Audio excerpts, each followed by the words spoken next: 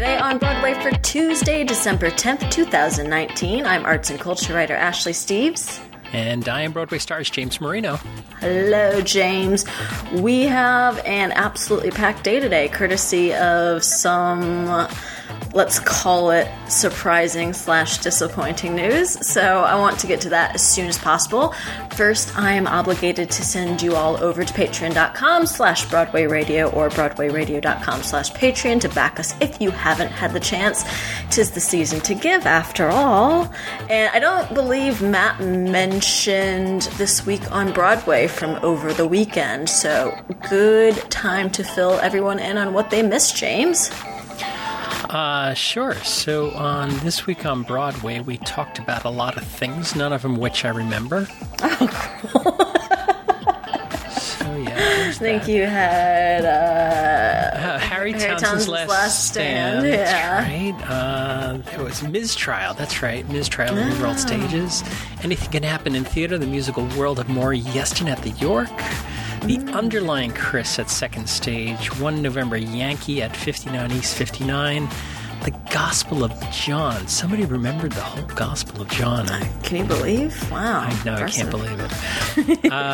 And then we talked about Netflix Marriage Story, which really threw me for a curve because we don't normally talk about film and television with Michael and Peter. We usually talk about it with Matt. Yeah. But Peter and Michael went over to the Paris Theater where Netflix is screening The Marriage Story. Yes. Long live the Paris. Yes. And we talked about Ron Laban's passing. So, have you seen Marriage Story yet? I haven't yet. I'm really excited about it. Yeah, Peter and Michael made me very excited. It's another film this year that has Sondheim in it for some reason. At least one Sondheim song. There we are. Long chain. Back to the Sondheim. Yeah, it's always 1 degree of separation for me. Yeah. No, I'm very excited. I was going to watch it over the weekend and just ran out of time. So hopefully getting to that over the next couple days. Might have time while I'm in the air. I was just going to say that, download that Netflix caching type of thing and take it on the plane with you. Like it. Excited. Something else you could take on the plane with you is Welcome to the Rock, Episode 3. The boys over Curtain Call have got the new episode of Welcome to the Rock. It'll be released on Tuesday afternoon at noontime Eastern Daylight Time? Are we in daylight? We're in daylight, right? Yeah. Eastern Daylight Time. Doesn't feel like it. Doesn't feel like it because it's always dark and miserable. Oh, God. I walked I walked for an hour in the rain today because got up. I did not. Got up in the morning and I looked and says, "Oh, it's going to rain today," and that went in one ear and out the other. And I just left the house. Need an umbrella. I don't need an umbrella. I can brave the storm. Yeah. Yeah, I didn't leave today. Like I walked downstairs and about 100 feet to my bodega and then back upstairs, and that was the extent of my rainy day. You were like my cats. They meow at the front door and they look outside and turn around and walk away. I am very much like a cat in that way. Yeah. Excellent. So, So why don't we get into our news, which was cray-cray today. It was cray-cray, yeah. So first up in the news, Beetlejuice is closing. The Music Man is incoming at the Winter Garden. Yeah. Well, it seemed of late that Beetlejuice had come back from the dead. Michael Paulson at the New York Times reported that the Tim Burton-inspired musical will play its final performance at the Winter Garden Theater on June 6, 2020.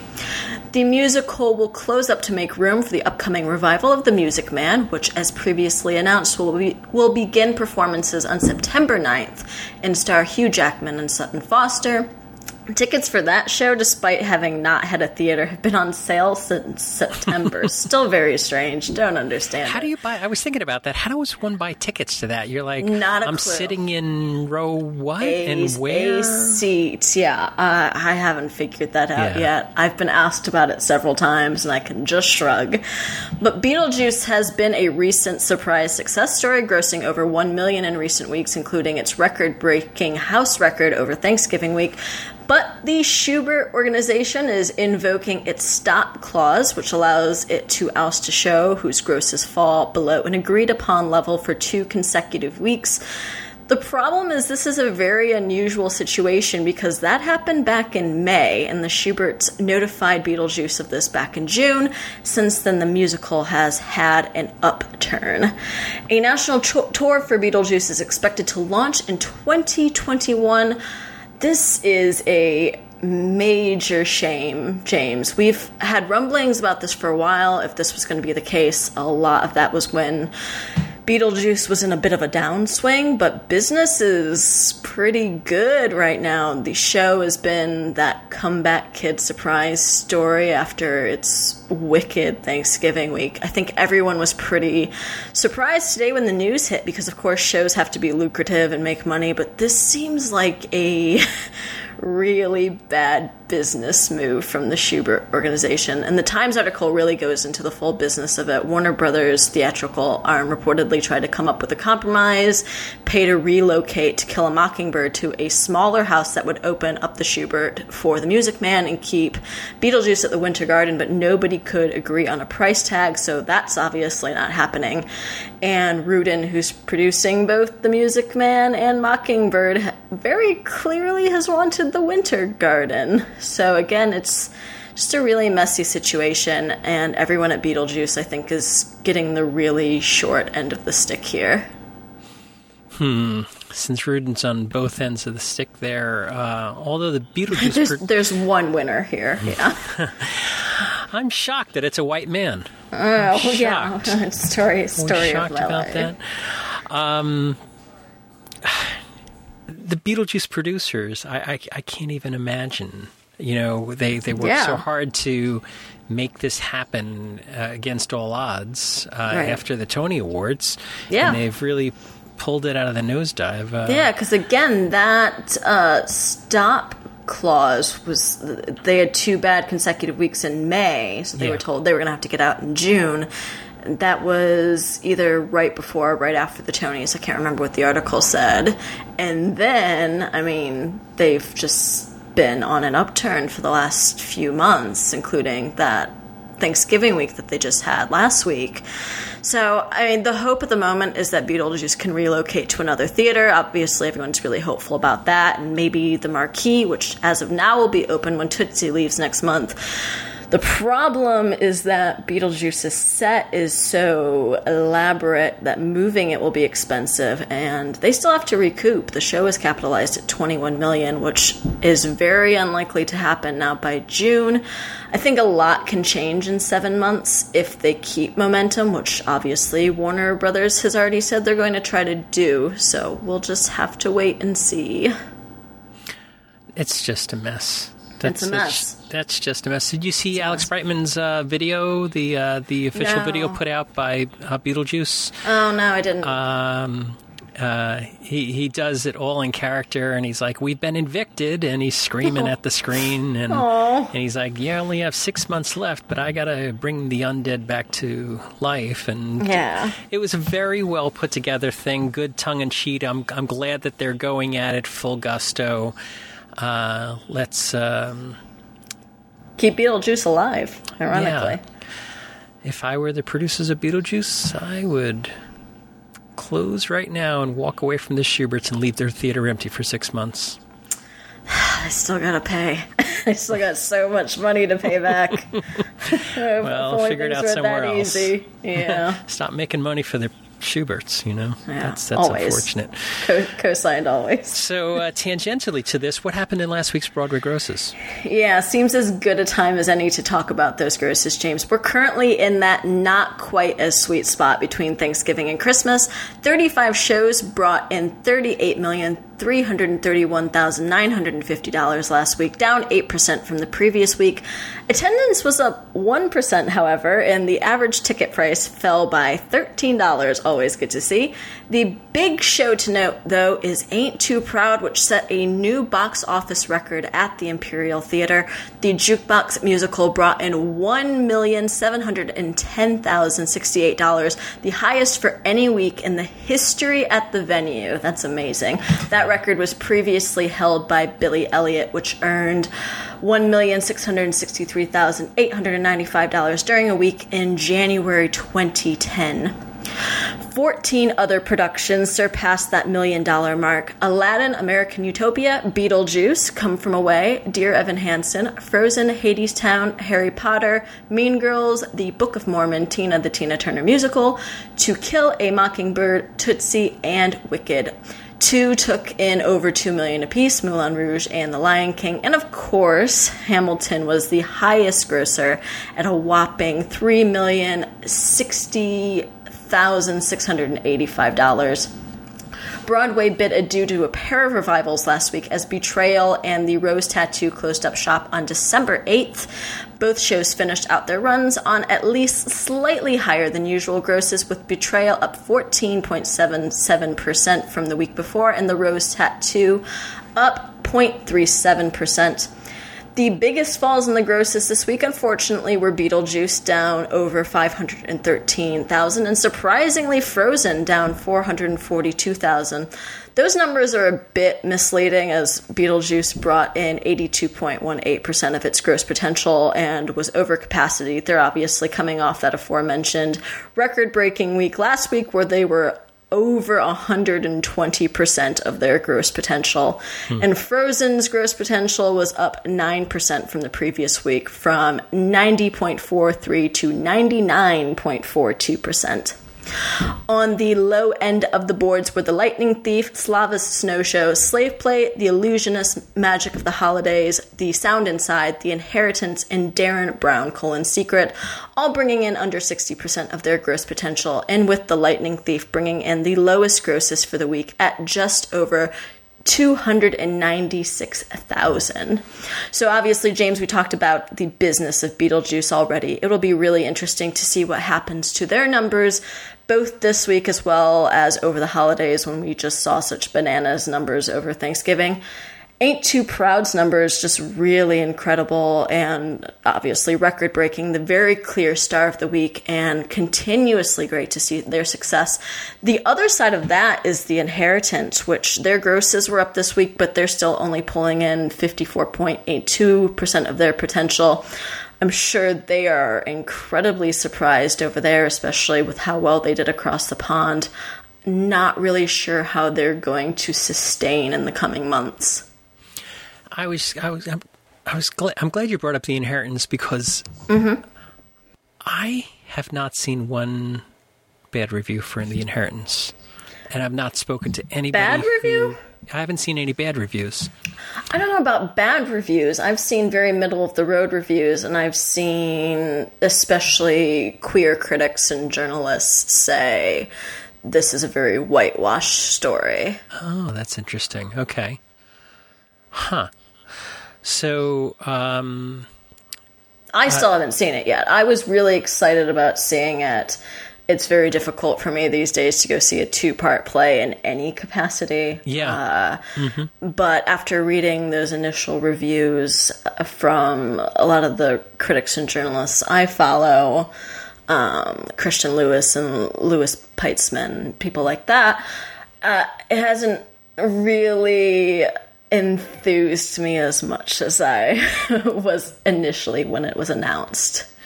Lewis over at BuzzFeed, but he's gone from BuzzFeed. No longer so, yeah. He does his own, he does freelancing and then does his own.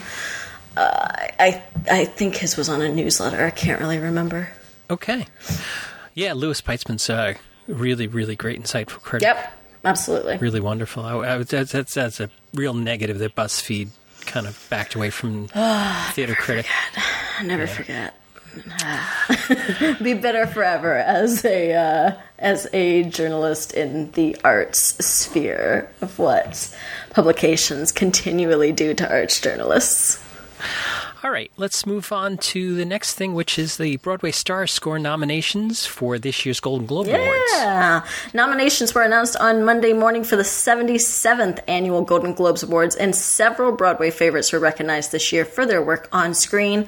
Among the nominees include Cynthia Erivo for Best Performance by an Actress in a Motion Picture Drama, for her performance as Harriet Tubman in Harriet, fellow Broadway star Scarlett Johansson joins her in the category for the aforementioned Marriage Story, as does Charlize Theron, Saoirse Ronan, and Renee Zellweger for embodying Judy Garland in Judy.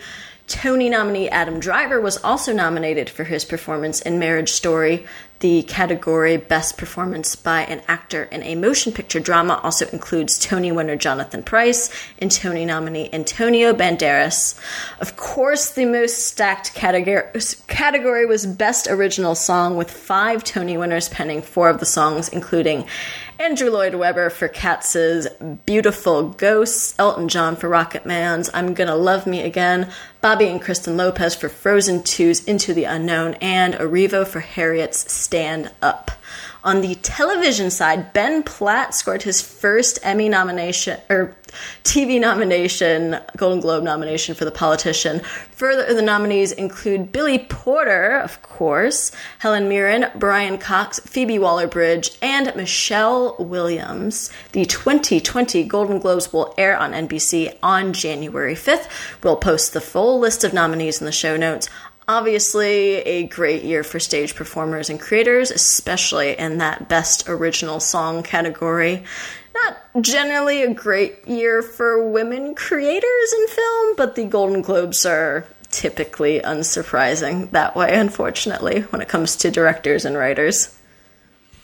All right. And next we have Tony Goldwyn to join The Inheritance, but yes, temporarily. Just so temporarily. Will he bring up the grosses there? Who's to say? We'll find out soon, I guess. Yeah, wrapping up yesterday's big news day over at the Barrymore, it was announced that Broadway alum and TV star Tony Goldwyn will temporarily take over for John Benjamin Hickey in The Inheritance, beginning January 5th. This is so Hickey can go make his Broadway directing debut this spring with the revival of Plaza Suite starring Sarah Jessica Parker and Matthew Broderick.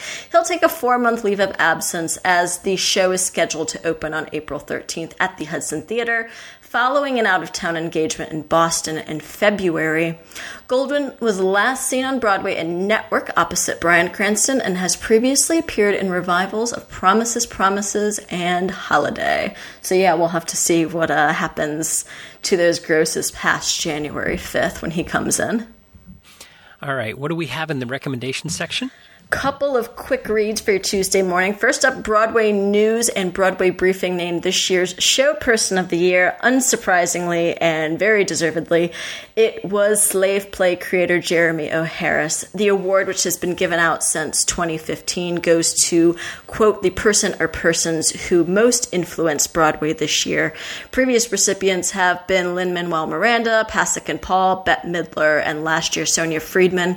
Jake Gyllenhaal penned the essay for O'Harris, writing, Jeremy O'Harris knows how to get our attention, but he also knows what to do with it. With searing clarity and real courage, Harris has taken the bright light shining on him and turned it back onto the theater establishment itself. Definitely check that out, and always here for the year of Jeremy O'Harris. The other recommendation comes from the New York Times as we continue our Best of the Year coverage. The piece is Best Performances of 2019, which covers the best of stage, screen, and more.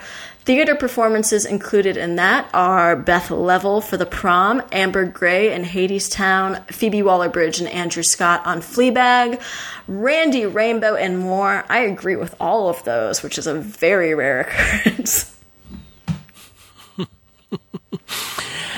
So, the New York Times reminding us that we have to get on our lists. We have to we really need to do that. I just saw, I had kind of had my list made up before this weekend, and then I saw 2 amazing shows in a row. So now I gotta go back and edit. All right. Oh, man. What do we have in other news? Yeah, let's quickly run through some brief news items, James, both across the pond. In the UK, the cast is set for the debut of Joe Iconis' Be More Chill, which will play London's The Other Palace beginning in February. Scott Folan will lead the cast as Jeremy, with Blake Patrick Anderson playing Michael. Renee Lamb and Millie O'Connell, who were most recently in Six, will also star with Miracle Chance, Stuart Clark, Eloise Davies, and more. Be More Chill will begin performances on February 12th. Stephen Brackett will once again direct. And also over in the UK, the London Palladium concert productions of The Secret Garden have announced their starring cast. Ramin Karimloo, Lucy Jones, and Jack Yarrow will lead the two performances, which will be staged on April 4th at 3 and 7:30 p.m. Nick Winston will direct. Additional casting will be announced shortly, and tickets can be purchased online at lwtheaters.co.uk. Love The Secret Garden, James. Jealous of everyone who will get to see that in April. Yeah, we talked, was it almost 2 years ago? So they had that one night only concert at Secret Garden, and and there was over, I think it was Lincoln Center or something like that. And then the rumored revival that we're at some point supposed to get, if that ever Secret happens, Garden, Titanic, Tommy, all these other. It seems like it's when the 90s theaters again. when theaters free up, that the Schuberts don't kick productions out of. Yeah, exactly. All right, Ashley, why don't you get us out of here? All right. Thank you for listening to Today on Broadway. Be sure to head over to patreon.com/BroadwayRadio or BroadwayRadio.com/Patreon to back us if you haven't already. Also, head over to your podcasting platform of choice, as well as Facebook, to leave us a review if you're so inclined to share the love. You can find us on Facebook and Twitter at Broadway Radio, and you can find me on Twitter and Instagram at No This Is Ashley. And my name is James Marino from BroadwayRadio.com and BroadwayStars.com. Thanks for spending some of your Tuesday with us, and Matt and I will be back to talk with you tomorrow. Yes, indeed.